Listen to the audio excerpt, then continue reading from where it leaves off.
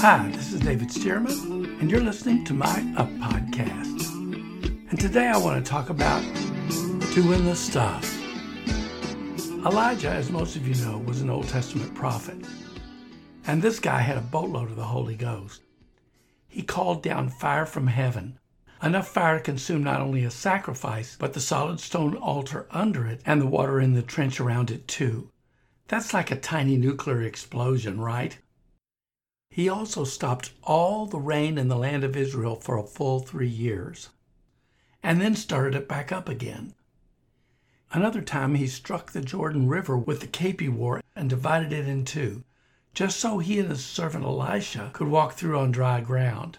You know, because it's so annoying to be inconvenienced by something like a river. Elijah did lots of other miracles too, some really crazy stuff. There are too many to mention here, but suffice it to say, this dude was anointed with Holy Ghost power. Eventually, when the time came for him to go to heaven, he saw it coming and told his servant Elisha, who then asked him for a special favor. He asked, "Elijah, when you go, could you please ask for a double portion of your anointing to come upon me?" Elijah answered, "Stay close to me, and if you're there when I go, it'll happen." Well, it happened. It was like a small tornado taking Elijah up to heaven, and Elisha was there and saw it all. And as the whirlwind passed by, Elisha saw Elijah's cape, which by then had become kind of a symbol of his anointing, fall to the ground. So he immediately ran out and retrieved it. Then Elisha took the man of God's cape back to the Jordan River, and standing on its banks, called out, "Where is the God of Elijah?" Then he struck the river with the cape, and yep, it parted, because it was really God and not the person he anointed who worked the wonders. So now the God of Elijah was with Elisha, and Elisha, through faith in the power of the Holy Spirit, went on to work twice the wonders that Elijah had.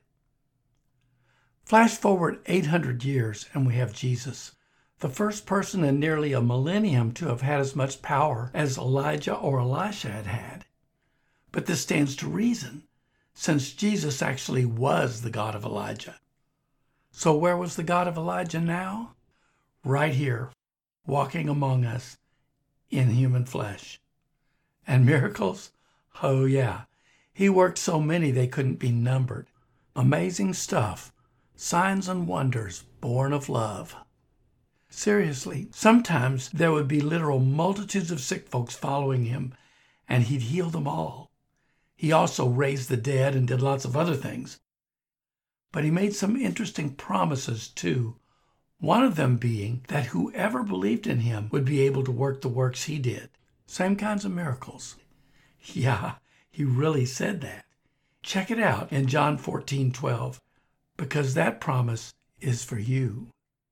Now Jesus said in Acts 1:8, that was after his death and resurrection, that his followers would receive power when the Holy Spirit had come upon them. And the Greek word he used here means the power to work miracles. And that happened. The Spirit came upon them in the 2nd chapter of Acts, where they all spoke in tongues. But Peter especially took Jesus' promise to heart in chapter 3 when a lame, crippled beggar asked him for a gift. And Peter said, "Oh yeah, I've got a gift for you. In the name of Jesus Christ, stand up on those legs and walk."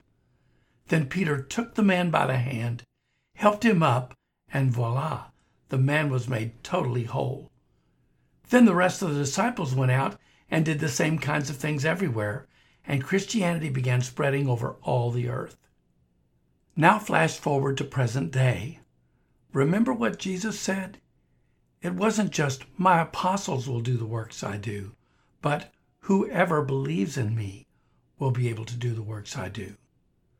Now, a few years ago, a guy named John Wimber, who was a new convert, went to church for the first time and liked it. But as the service neared the end, he asked the friend who'd brought him, "When do we do the stuff?" His friend looked confused. "The stuff? What stuff?" The miracles and stuff, like they do in the Bible. And his friend answered, "Oh, that stuff. Well, thing is, we read about the stuff a lot and we talk about the stuff a lot. but we don't really do this stuff very much. And John was flabbergasted, because if you could do the stuff, why wouldn't you? But you see, the operative word there and here, and also in Jesus' promise, is that verb, do. Because when it comes down to it, if we want the healings and miracles to happen, they're not going to happen by themselves. We're going to have to do them.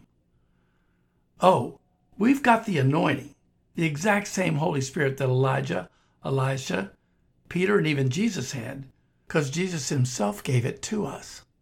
But miracles are initiated by action, the action of faith. That's what James meant when he said, faith without works is dead. Elisha struck the water. Jesus laid hands on the sick. Peter took the cripple's hand and lifted him. The list goes on, but you know what I mean. Speaking from personal experience, no one ever got healed in any of my meetings until I laid hands on them, prayed, told them to do something they couldn't or whatever. Point is, there are no miracles until we actually do something, because it's the act of faith that releases God's power. You get what I'm saying, and I include myself in this. It's time for us to quit merely reading about the stuff and talking about the stuff and start doing the stuff. Because the world needs this right now. A lot. People need the Lord, and people need miracles. And amazingly, we have just what they need. So where is the God of Elijah today? He's in you, and he's in me. Seriously, the God of Elijah, Elisha, Peter, the early disciples, and even Jesus himself is in us, willing and able. That is what Jesus said, right? You shall receive miracle power, dunamis, when the Holy Ghost has come upon you, and you will be witnesses to me. And he, the Holy Spirit, has not only come upon us, as he did with the prophets of old, he's also now in us. As Jesus said when he promised, he is with you, but he will be in you. So yes, God is actually in us. And because of that, we can do anything he wants us to do. And we know what he wants us to do, because in his own words he said, heal the sick, cleanse the lepers, cast out demons, and share the gospel in all the world with signs following. So let's do that. Let's build up our faith, crank up our courage, and do what Jesus said we can do. Let's be conduits of God's miracle power. When somebody asks us to pray, let's do it right then and there, and not just perfunctorily. In fact, Oral Roberts once told a story about that. Somebody asked for prayer and he prayed, but just kind of listlessly. Then as he was finishing, the Lord spoke to him and said, Oral, give them something. So then he put his heart and faith into it, prayed for real, and they were instantly healed. Let's do that. When somebody asks for prayer, let's really give them something. God has certainly given something to us, so let's give it to others. Let's go out and do the stuff.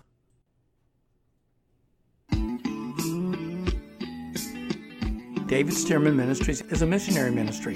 We work to take the good news of Jesus wherever we can, from the jungles of South America to Mexico to the Philippines, over the European continent and places beyond. And we'd love it if you partner with us in this task. Offerings can be made online at davidstearmanministries.org. Thanks so much. I hope you have the best day ever and up day all the way.